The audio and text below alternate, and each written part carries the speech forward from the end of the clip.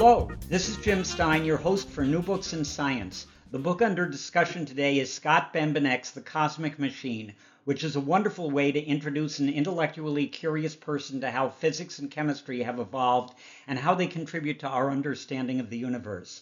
This book focuses on four key topics: energy, entropy, atoms, and quantum mechanics, and does so while enjoyably integrating the history and personal stories of some of the primary contributors.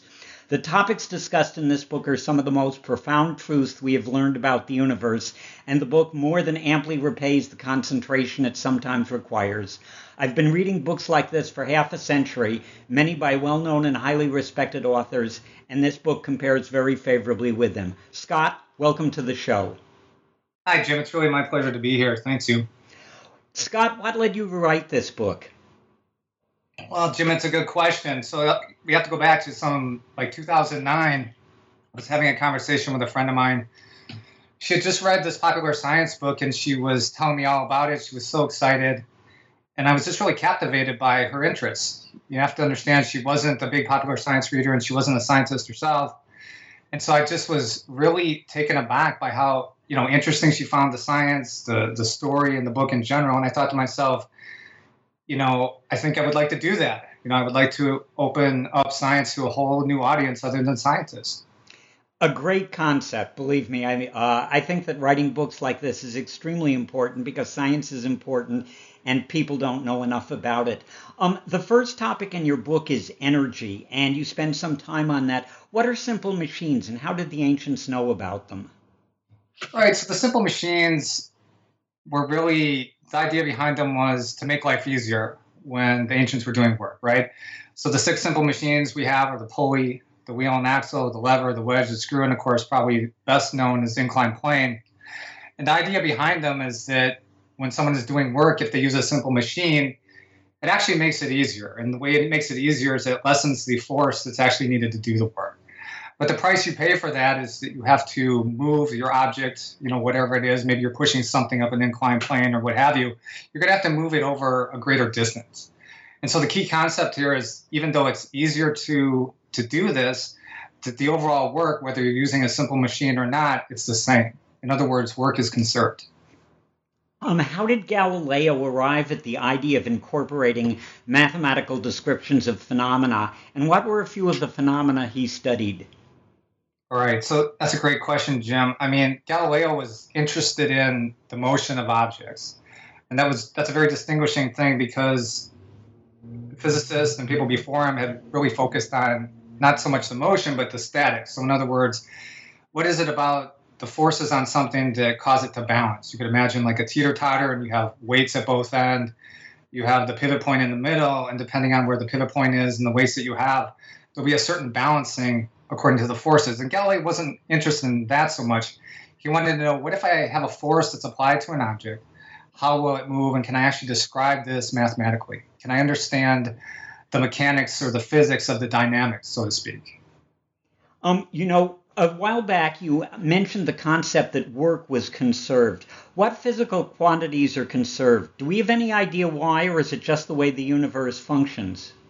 That's a great question. So the quantities that we think most about being conserved are energy, of course, and the conservation of momentum, both linear and angular momentum. And the short answer is that these are just universal truths. These are things that over all these centuries, we haven't seen anything that violates these laws. It's probably one of the great mysteries that we might never unearth. But of course, what we do is we assume it, we make deductions from it, and when the deductions turn out to be the way the universe is, we're pretty confident that we've got the right idea. That's absolutely right. Yeah. One of the forms of energy is heat. How is it transformed into other forms of energy, and what exactly is heat? So that's a good point. So in short, heat is a form of energy, as you noted, and it took a long time to really figure that out. It was kind of the missing link, so to speak, as far as the overall story with energy. Heat comes about mainly whenever we try to do work. So the way you can think about this, once again, using the simple example of trying to push something up an inclined plane. Maybe I'm rolling a ball up an inclined plane. Obviously, there's going to be friction between the ball and myself and the inclined plane and that, and this friction leads to heat. So in other words, the energy that I'm putting in to try to move this object, a certain amount of it will be lost because of this friction, which ultimately results in heat loss. And so heat really comes about anytime I try to do work. There's always friction that's present, and this friction results in heat loss. In reading your book, this section of the book was on energy, and I noticed that nuclear energy is not discussed in this portion of the book, nor is electricity. And is that because there's basically a chronological structure to your book, and the idea of electricity and nuclear energy came about later, and you chose to discuss them later? Well, to be honest with you, yes, that's mostly what happened here. I mean, look at let's look at nuclear energy for example. I mean, that would have come after a lot of the quantum mechanics discussion that I gave. So somewhere into the 1930s, 1940s would be kind of the starting point. And I actually recently wrote an article on nuclear fission for Scientific American where I touched on some of this, and I spoke specifically of Lise Meitner. But there's such a rich story and rich history there, and I didn't think I really could do justice to it. And like I said, it would also be an extension past a lot of the material covered in the book. And it's a similar story with electricity. I mean, it's very interesting, and there's a lot going on, but it would have really taken us past some of the main concepts and into a whole different chronology. You know, just you happened to mention Lise Meitner, and Lise Meitner was one of my favorite individuals in history, simply because she was a student of Boltzmann's, who's responsible for one of the next portion of your book, at least the discussion of entropy. And I just had to bring this up because it's an absolutely lovely story. Boltzmann, who clearly is one of, just an absolutely beautiful person, just absolutely blew away Lise Meitner. And she describes his teaching and how impressed she was with it. Yes. And Lise Meitner is another example of how we managed to not give women the credit they deserve, because Lise Meitner is as responsible for anyone as the discovery of nuclear fission, and she sort of gets shoved to the side as Hahn and Strassmann are mentioned as the primary contributors.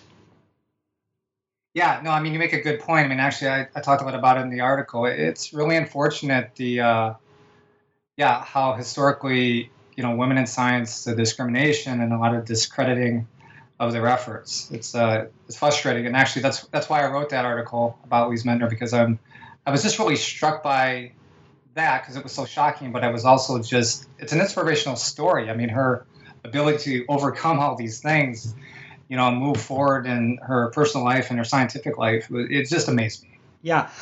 Anyway, getting back to your book, what exactly is entropy and why is it so important?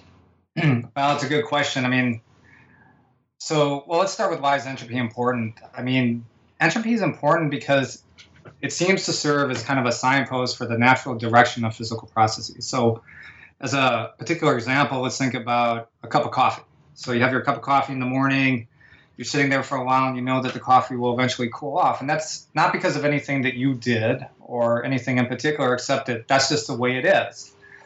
It's the natural direction of things. In other words, it's natural for the heat to flow out of the coffee into the atmosphere. And we understand that is actually a result of entropy. In particular, it's tied to the second law, like we were talking about universal laws earlier. It's tied to the second law that says that the overall entropy of the universe tends to a maximum. And so, this was one of the big questions that people were trying to answer. Why do certain things like the directional heat flow in your coffee and other processes, what is it that drives these types of things? And ultimately, we know that all processes ultimately result in an overall increase of the universal entropy. So this is why entropy is important, because it serves as kind of this signpost. Yeah, you mentioned that entropy is involved in the second law of thermodynamics. There's also a first law. And are these laws mathematically derived, or are they experimental observations that do not appear to be contradicted? Well, I mean, it kind of goes back to what we were discussing earlier. There really isn't a mathematical derivation. I mean, you can look historically where people have attempted this, in particular Helmholtz. We give him a lot of credit for coming up with kind of the first mathematical statement of the first law, the conservation of energy. But it was a proposal, right? It was a hypothesis, a theorem, and then we know that over all these years we haven't found any violations of the first law or the second law, and so we hold these things to be kind of universal truths, is what's happening. Because you're a physicist, I think I want to ask you this question. Do you think of these as sort of the axioms of a system that maybe we don't completely understand, but we'll accept the axioms for the time being, make deductions, then make measurements, and if the measurements correspond to the deductions, we'll think, okay, more confirmation for the axioms, and if not, we throw out that axiom and look for another? Well, yeah, that's exactly what I think. Science is interesting because I think we write down these things and we have these, like you say, hypotheses or axioms or even laws. But in the back of our mind, I think we know that these things could be overturned at some point, that we could actually find out that these are, they're not as rigorous as we thought, that as we grow more in our knowledge about the universe we live in and we learn more things and we, derive more things and we confirm them experimentally, we see that we have to kind of modify things. If you look at the history of science, that's really what it's always been. I guess what's beautiful about the first and second law is that they've survived, some hundreds of years, more like decades, I suppose. They've survived for that long. So they're pretty hard and fast, whereas other things often get turned over more quickly, or maybe they persist longer. These laws have really, been the mainstay for some time. Okay, I minored in physics when I was in college, and one of the reasons that I got into mathematics was that I wasn't such a good physics student and I was better at mathematics. Okay, that's interesting. My thesis advisor, incidentally, was also a physics student, but he just found mathematics more interesting. But I enjoy talking to physicists, and one of the things that I always want to ask them is there was a quote. There's a well-known quotation due to Richard Feynman that if there is a universal theory of everything, that would be truly wonderful. But if it isn't, and the universe is just endless succession of layers like an onion, and we keep peeling off a layer and discover a new truth, that's the way it is. And I always like to ask physicists, which way do they think it is? Oh, that's a great question. So, not mine, Feynman's. Yeah, well, he's a smart guy. Yeah. Yeah, so believe it. I'm totally comfortable with, if we're really playing this game, so to speak, and when I think of game, Feynman would talk into these terms, so I mean it like this, but this game where maybe we are just peeling back these layers and finding more and more fundamental truths, and that, I would like to think there's this ultimate kind of, sense of certainty where there's this, theory of everything, but I'm also comfortable with if we're just peeling back a bunch of layers. In other words, you're like Feynman. I have to say that just as a mathematician, I want there to be a universal theory of everything. Yeah. And I'm 76 years old, and I want it discovered in my lifetime. Yeah. And I want someone to write about it so I understand it. I hear you. Yeah. Actually, to be honest with you, when I was a little bit younger, I actually wanted to have this theory of everything as well. But I guess I'm kind of at that point in my life or that stage, and I can't really put my finger on anything that drove me in this direction. But I've just become comfortable with the discovery process, the scientific discovery process. Yeah, well, you work in the area, so your feelings are, I think, more relevant than mine. Well, thank you. Sure. Getting back to entropy, what are irreversible processes? Sure. Irreversible processes are one that occur in a given direction. So in other words, the reverse direction or the backwards direction, if you will, isn't one that's preferred. So it kind of goes back to what we were talking about, that entropy is kind of the signpost of the preferred direction. Whereas, irreversible process, it's a one-directional type of thing. So let me give you a quick example. You can imagine a glass vase on the table, you knock it over, it falls to the floor, it breaks. That's an irreversible process. For example, you can imagine struggling and trying to put it back together. Maybe you're gluing it back together and you tell yourself, it's kind of like it was before. But you're never going to be able to put it back into that unbroken state, no matter how good you glue it.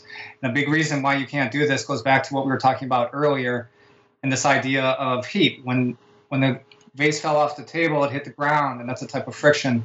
And what happened is there was heat loss and dissipation. And so no matter how carefully you glue that back together, you're never going to be able to pull that heat back out of the universe and put it into that vase.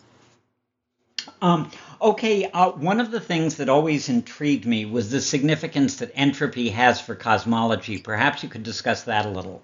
Sure, let me talk a little bit about that. So, we talked about how entropy and this entropy is an increase in the second law talks about this increase of the universal entropy as being kind of the natural state.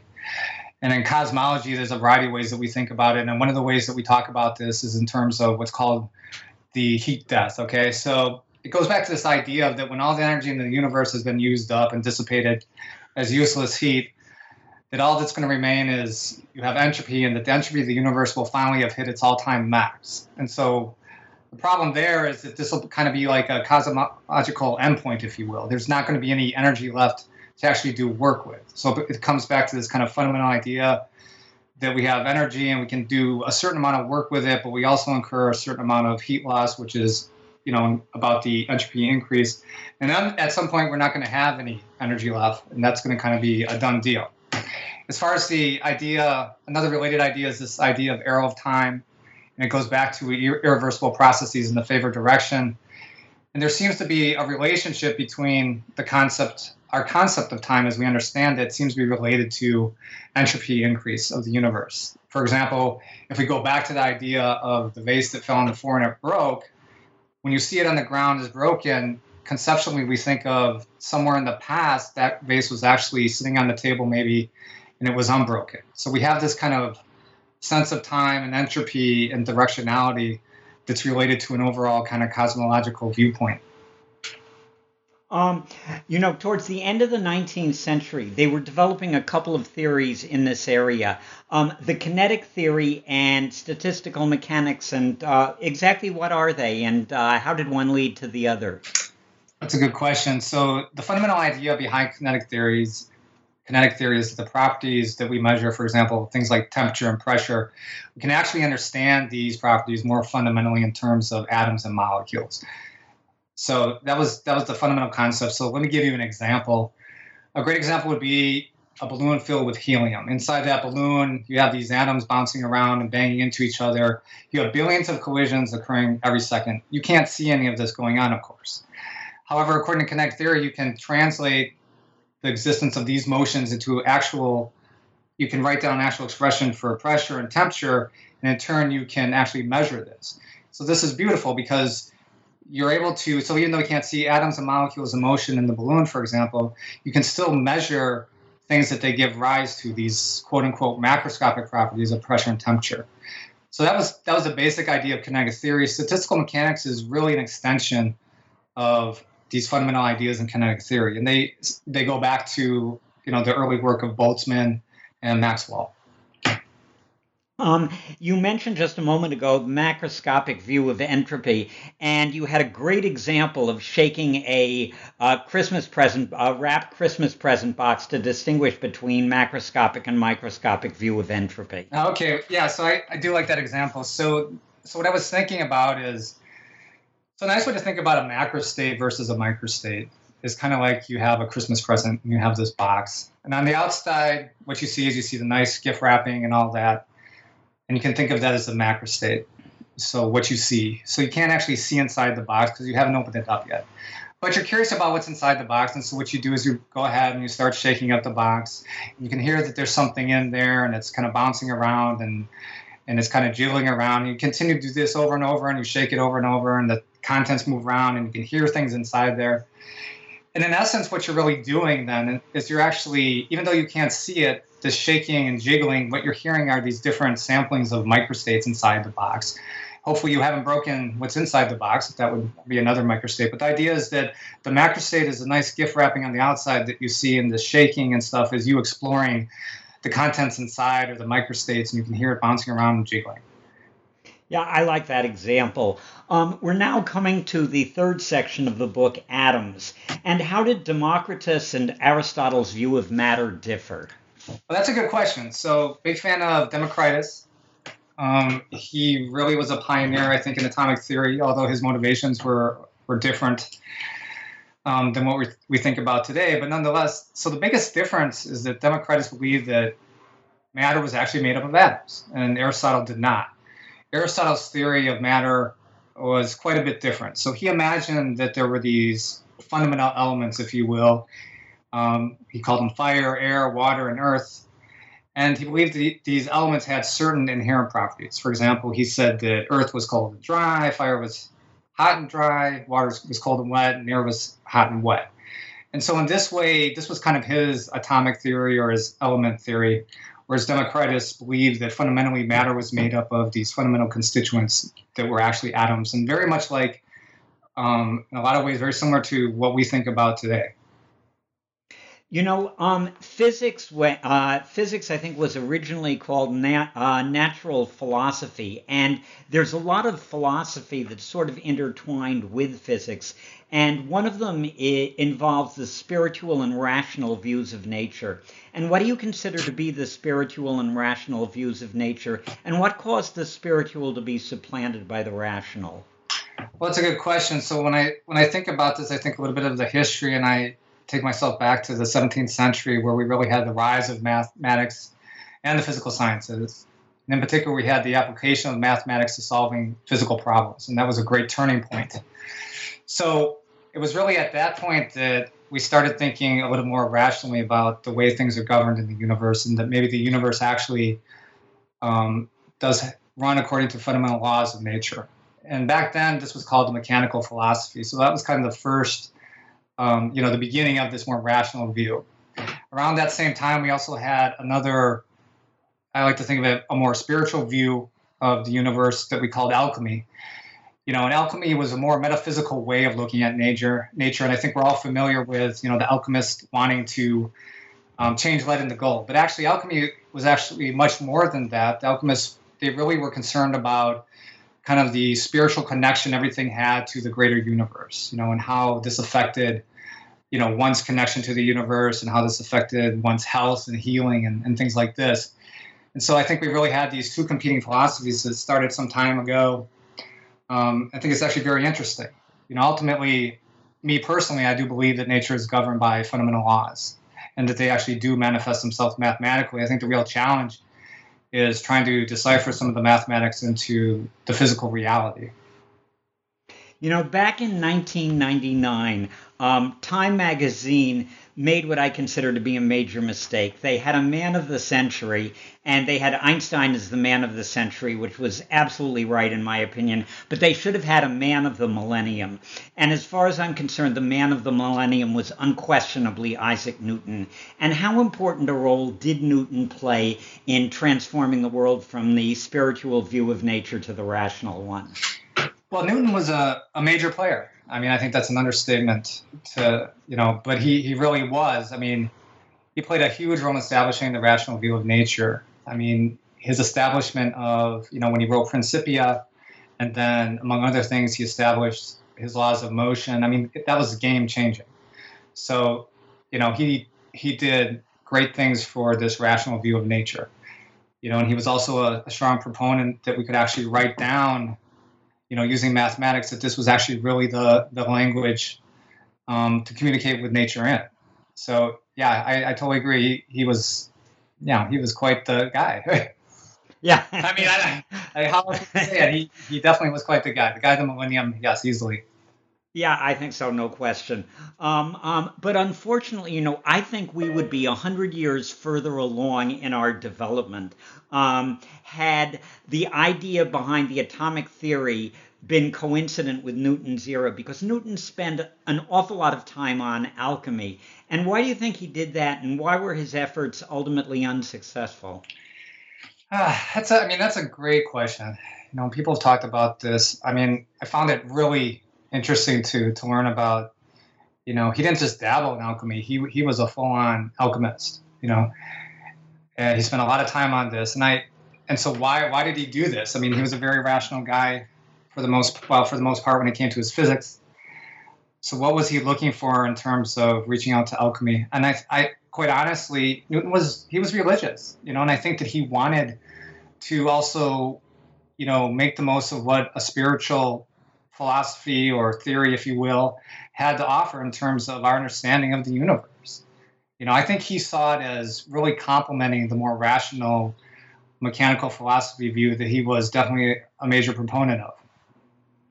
I think that's a really good explanation. But now we're coming to, the development of chemistry. And how did Proust's law of definite proportions and Lavoisier's law of conservation of matter lead to Dalton's exposition of the atomic theory? And if you can do this in 25 words, you're really good.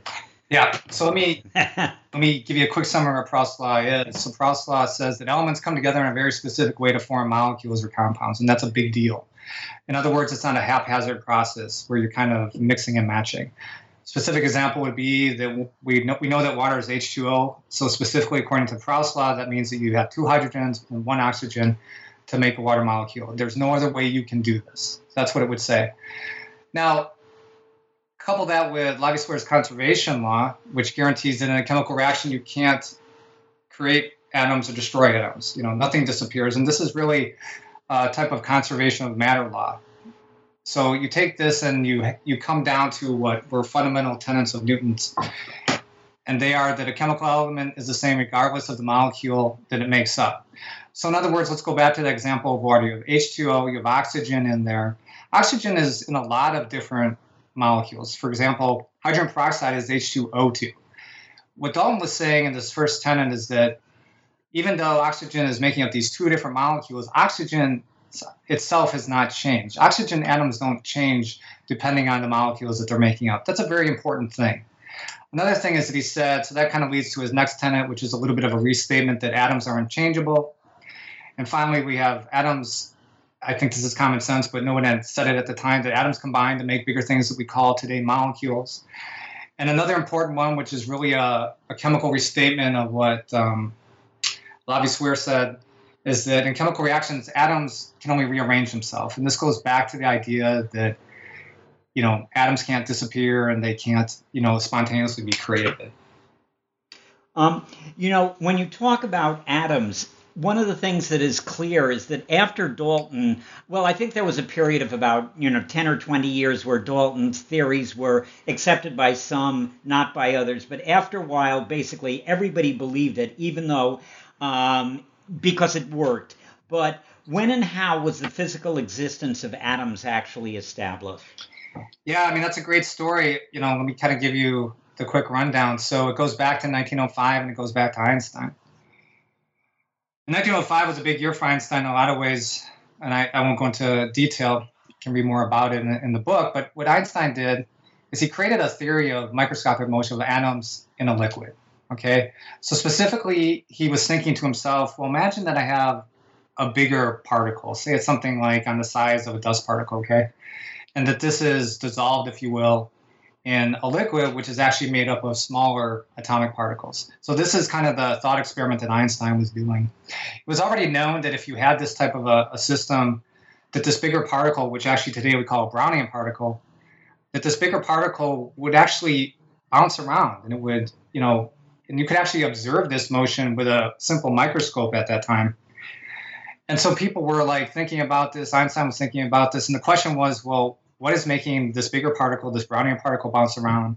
Einstein said, I know what it is. It's got to be that this liquid is made up of, number one, atoms, and that these atoms are actually colliding with this bigger particle. They're undergoing these random collisions, if you will, and as they collide with it, they move it this way and that way, and they move it all around. So what he did is he wrote down a theory to capture all this atomic motion.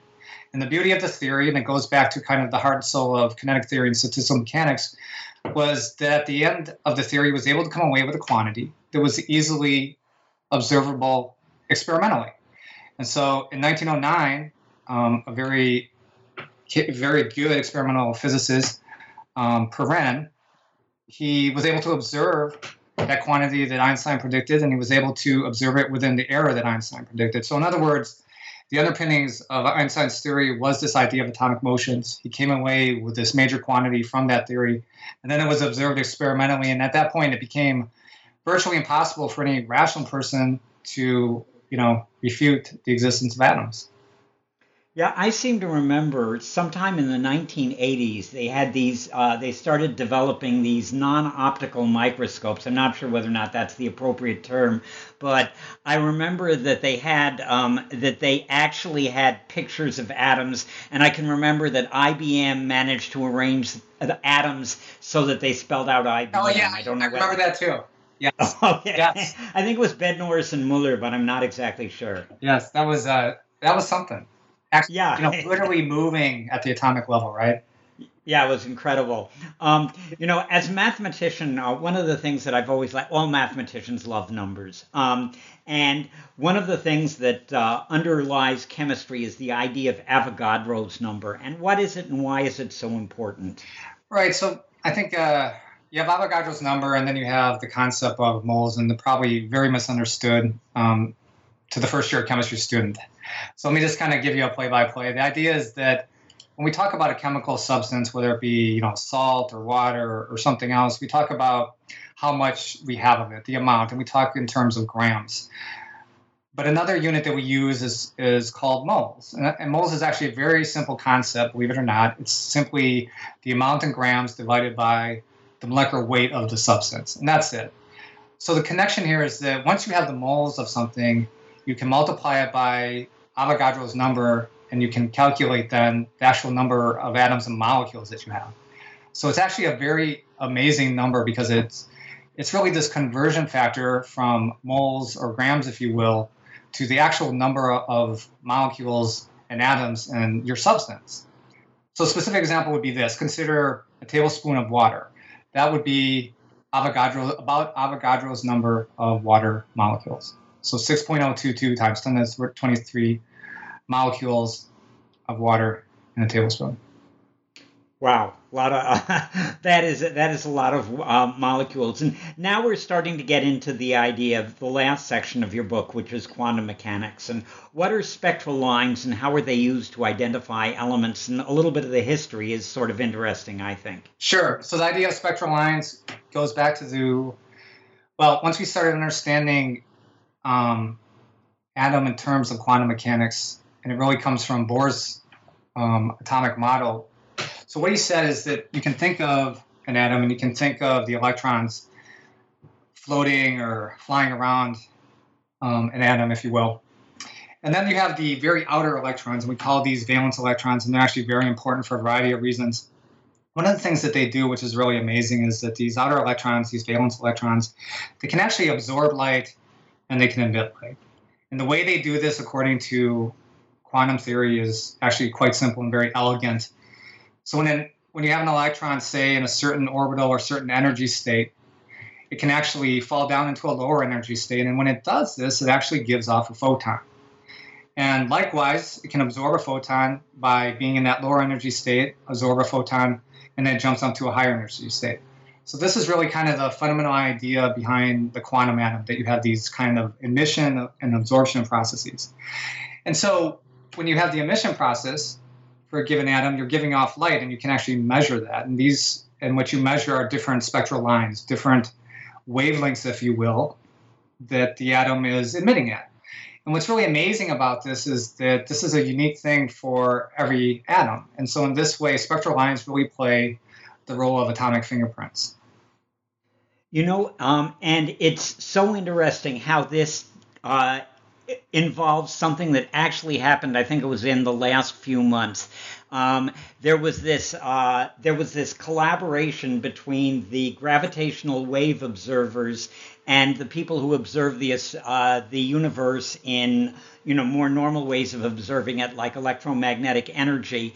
And they discovered that the heavier elements such as gold, platinum, and neodymium were created in these collisions of neutron stars, and I'm guessing that they did it by looking at the spectral line. Absolutely. I mean, it's exactly, yes, you're exactly right. I mean, this is why we know the different elements that are comprising the sun. I mean, we understand that when you get these emission things, we know that you have these different atoms, and we can see these things, and we can uniquely figure out what they are. It's actually quite amazing.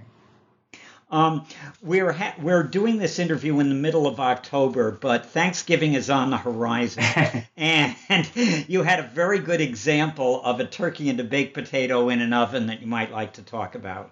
Sure. There's a lot going on here, so let me try to break it down, but I love that segue into this. Yes, because Thanksgiving is coming up, so we should talk about this. Well, the fundamental idea was I was trying to get the reader to appreciate this concept of thermal radiation. And so how are we familiar with this in our day-to-day life? So thermal radiation, you can imagine if you have an electric stove and you turn on the burner, it heats up, we know that it eventually starts glowing red. And the reason it's glowing red, you also see this in your toaster, obviously, with that heating element as well. So if you don't have an electric stove, but it starts glowing red because the temperature is leading to light being emitted, thermal radiation being emitted. And so the idea behind the turkey and the potato is I wanted people to imagine, these other objects that they're a little more maybe intimately familiar with. You can imagine taking the turkey and the potato and you put it in your oven and you heat it up to say 400 degrees Fahrenheit. At some point you hit that temperature after the oven is preheated, and now you're at what we call thermal equilibrium. And believe it or not, your turkey and your potato will also be emitting radiation. Now you're not going to be able to see it. They don't start glowing red. Because what they're doing is they're actually emitting in the infrared region, and that's not something that we can see, but they are emitting this thermal radiation. And as they do this, it's very interesting because you're going to have this equilibrium set up, and they're going to start exchanging this radiation. So the radiation given off by the turkey will be absorbed by the potato and vice versa. And so it's actually a very nice way to introduce this idea of thermal radiation and thermal equilibrium. And that was kind of my segue into, I wanted people to understand that we could also, that these objects aren't fundamental objects, that you could imagine switching out either the turkey or the potato or both with something else, and you would still establish this same type of thermal equilibrium, a very similar type of thermal equilibrium. You would also still see this kind of emission absorption process of thermal radiation. It's intimately tied to the idea of blackbody radiation and Planck's radiation distribution law. In other words, it's tied to this idea of when you heat something up, the distribution of radiation that it does give off. Because even though we see one color perhaps, there's actually a distribution of different wavelengths, different colors that are given off. I like that because I'm a teacher. I teach math, and one of the things that you've just got to do is you can't teach math as just equations and processes. What you have to do is you have to relate it to the real world. And so anytime I see somebody taking what are, for most people, abstruse theories and putting it in terms of turkey and baked potato, I know they're doing a good thing, at least from an educational standpoint. Well, that's my philosophy of education anyway. Anyway, getting back to your book, what was the mistake that Boltzmann, Planck, and Einstein all made when considering how entropy increases? Yeah, so this is a great story. So it goes back to the idea that we talked about earlier, the second law, that there is no process in nature, regardless of what the process is. It always leads to an increase in the entropy of the universe, or at the very least, the entropy of the universe stays the same. But in practice, we find that that's rarely true. And so this got people thinking about a variety of different things. And oftentimes, when we think about this, we think about like simple systems. Once again, you can imagine your cup of coffee, and as it cools off, it's actually going from a higher temperature to lower temperature. And it's actually going from what we like to call a non-equilibrium state to an equilibrium state. That's one of the reasons why, in addition to its increasing the entropy of the universe, it's another reason why it's trying to get to this equilibrium state. And so people like Boltzmann and Planck and Einstein, they thought a lot about how is it exactly that any system, whether it's a cup of coffee or a collection of gas atoms in a box, how do they actually evolve from a non-equilibrium state to an equilibrium state? And as they do this evolution, how is it that the entropy, actually does increase? So, because for an isolated system, the entropy, we know for sure, would increase on its way to equilibrium. That's just kind of a fundamental thing that we understand. But what they thought originally is that along every step of the way in time, so you have your system at non-equilibrium, it evolves over time into equilibrium, and then you can imagine it at these different points in time, these different steps, if you will, in time. They imagined that it had to increase in entropy at every single step until it finally reached that equilibrium state where the entropy now would be at a maximum. And this was something that they all thought, but what we now understand and what they eventually understood is that entropy actually can fluctuate along the way.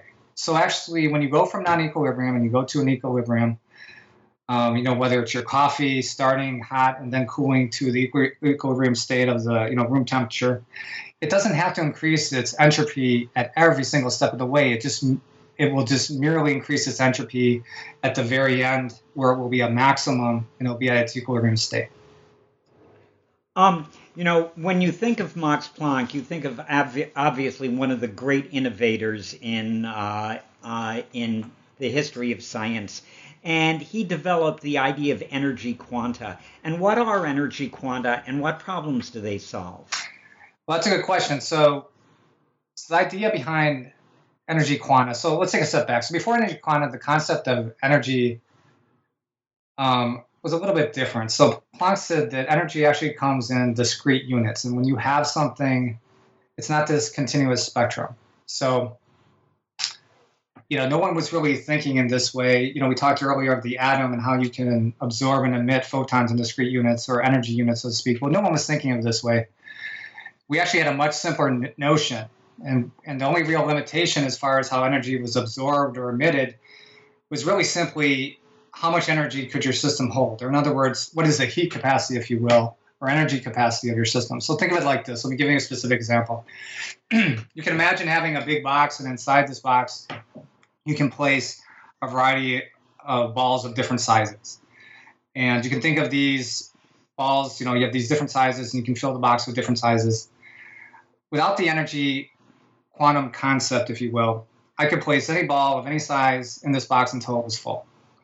But when you have Max Planck's idea that energy is actually quantized, and you bring this energy quantum concept into play, I'm limited by a specific ball size. So in other words, let's say now that with the quantum model, I can only take a tennis ball and place it into this box, and that this box can only be filled in this way with tennis balls. I can't place like a basketball or a golf ball and all these different size balls. That's more of a classical vision of energy and filling the box, if you will.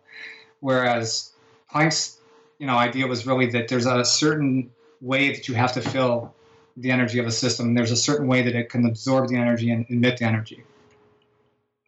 How was light thought of before the idea of light quanta took hold? Well, in general, light was thought of as being a wave. And so when Einstein said that actually we have light acting as a particle, or we actually have it as light quanta, that was a really big deal because, like I said, things were thought of in terms of light being a wave, and that meant that, decades of having this wave picture that had been quite successful. They had Maxwell's equations, which had unified electricity and magnetism, and with underpinnings of this idea that light was a wave. And they were very successful in explaining a lot of physical phenomena. So Einstein really shook some things up when he said, well, light actually is a particle, at least under certain circumstances. Well, doesn't that go back to the Young's two-slit experiment where you see that light can behave either as a particle or a wave? And wasn't that actually, Thomas Young was in the first portion of the 19th century, and they wouldn't be calling it Young's two-slit experiment had he just set up the equipment and not made any deductions from it. Well, that's right. So, that's interesting. That kind of comes. Are you asking about the double slit experiment, or you're just? Yeah. Well, so that's very much. Okay. So that's very interesting. We kind of have. Yeah. So when Young did the double slit experiment, that really was kind of the final say-all that said yes, that light is actually a wave, and the reason this is because, as you know, the experiment, you had these two slits, and you passed light through it, and you saw an interference pattern, and this interference pattern was something that we know that particles don't do, of course, that waves are things that interfere. And we understood this concept of wave interference and wave diffraction. And so it was Young's double slit experiment at that time that really was a major push for saying that, yes, light is actually a wave. It's not a particle. Isn't it okay? This is plumbing the depths of my physics, and I said I was an indifferent physics student. But isn't it possible to modify the double slit experiment so that you can actually get some sort of indication that light is behaving as a particle?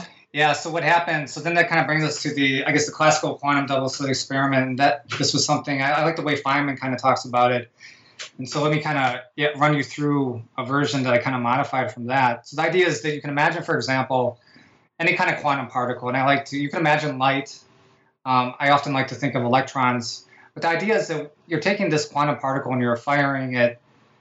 You have you have an electron gun. And you have this electron gun, it's mounted on a turret, and this turret's oscillating back and forth.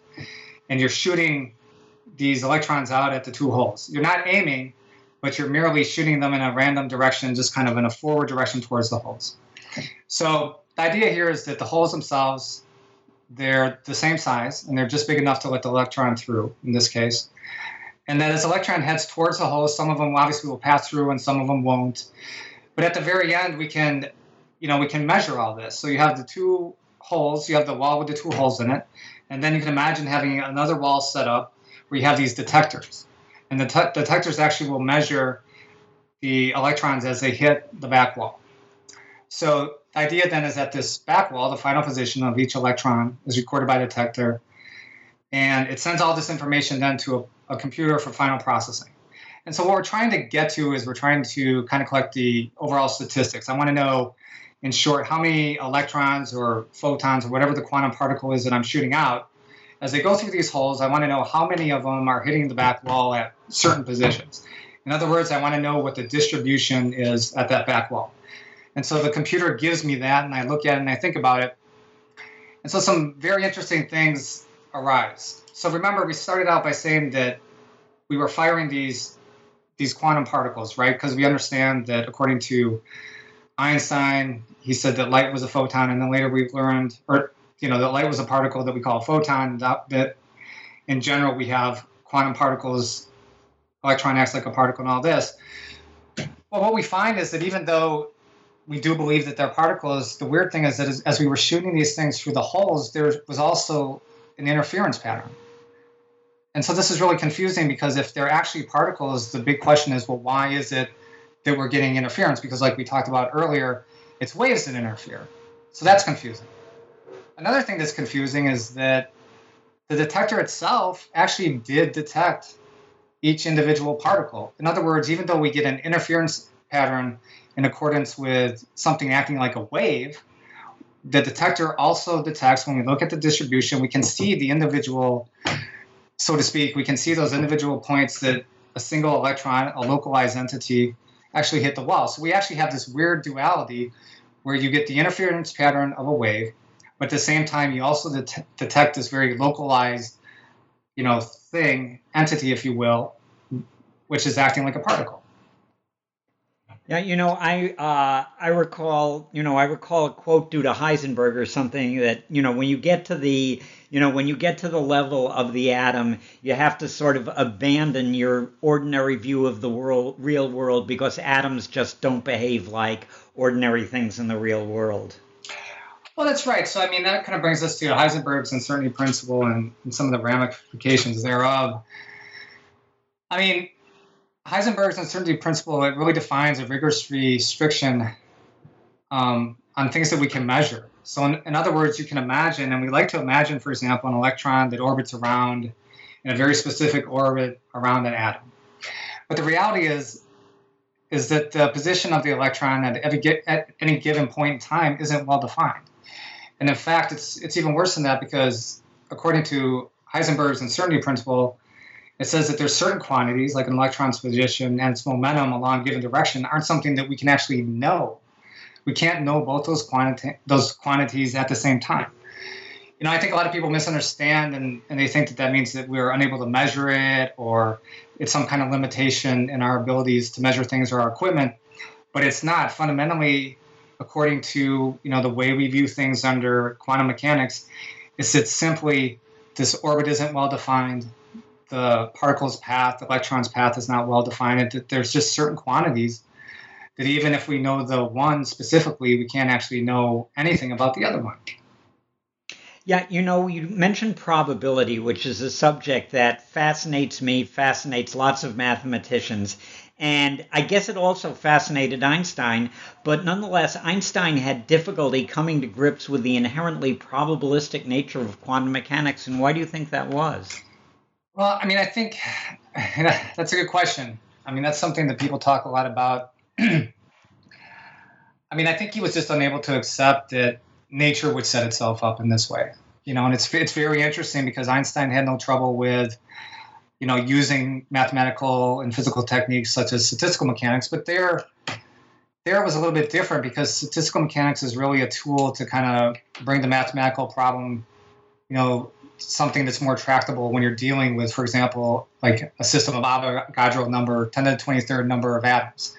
So the quantum mechanic probability is much different. It's saying that nature is inherently uncertain, that you can't actually, once again, going back to an electron moving around a certain orbit, you can't actually really know where that electron is. That there's certain quantities that even if you do know, for example, its position, there's going to be certain ones that you don't know, and all these things. And that overall, it's the quantum probability that governs the way we understand things at the microscopic level. And I think Einstein, he couldn't accept that. It was, he was one of those guys, going back to your original question, are there fundamental laws? Is there a universal law of everything that is out there? And Einstein believed that there was.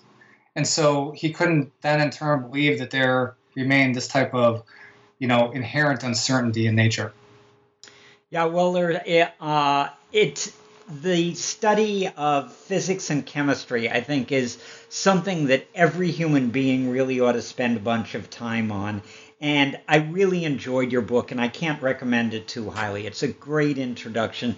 And Scott, I always end interviews with a couple of questions. First, I hope that there will be listeners who are sufficiently fascinated that not only do they want to buy your book, but they want to get in touch with you. And how would they do that if they want to get in touch with you? Yeah, they could actually email me. My email address is scott@scottbembenek.com. We'll spell it for them. BEM as in Mary, BEN as in Nancy, EK. Yes. And a final question is, do you have any other projects on the horizon? I heard about a Scientific American article, and I'm about a year behind on my Scientific Americans, but I'm looking forward to getting to that one. But do you have any other projects on the horizon? Well, so right now what I'm doing is I haven't started another book, but I do think about it. And I'm also trying to get, my current book, The Cosmic Machine, I'm trying to encourage its use in classrooms and that, because I think it's a nice complement to the standard texts, that we use, because it really shapes the science in an interesting way. So I'm working on doing that, and maybe actually having more of a, an education edition, if you will. Or yeah, go ahead. As I'm reading the book, I'm thinking, when you say as a complement to the standard text, it's the type of book that I would use for in math, we have what are called math for poets. And I'm not sure whether or not there is a similar thing but there are general science introduction courses, and I think that this is a great book for a general science introduction course. Well, yeah, that would be where I'd put it. Yeah, absolutely. And I've actually had several educators reach out and ask about that, and it's really interesting because I wasn't thinking about this audience at the time. I was strictly thinking of the standard popular science audience, but I'm really excited about that possibility. But other than that, I've been writing several articles. I wrote an article on getting your daughters interested in science and some of the challenges, as we talked about earlier, things that women in science over all these years have faced a lot of challenges and setbacks. And, how do we deal with that these days? And, what if you're like me and you have two daughters? So actually, I wrote an article for the Huffington Post, which just came out about a month ago. So I'm writing a lot of these types of articles as far as science history and science education type things. I do things like that in mathematics. So I think it's a wonderful thing, and I hope we're able to interest people who would not ordinarily be interested in this, which is unfortunately about 95% of humanity. Well, I think we're making strides, right? We're making strides. Exactly. It's a much better environment for mathematics and science than it was, say, 100 or 200 years ago. Absolutely. Scott, it's been a pleasure talking to you, and I hope that at some stage we'll be able to do it again. So write another book. Yeah, I would love to. Thanks, Jim. I really enjoyed this. Okay, take care. Bye-bye. Bye.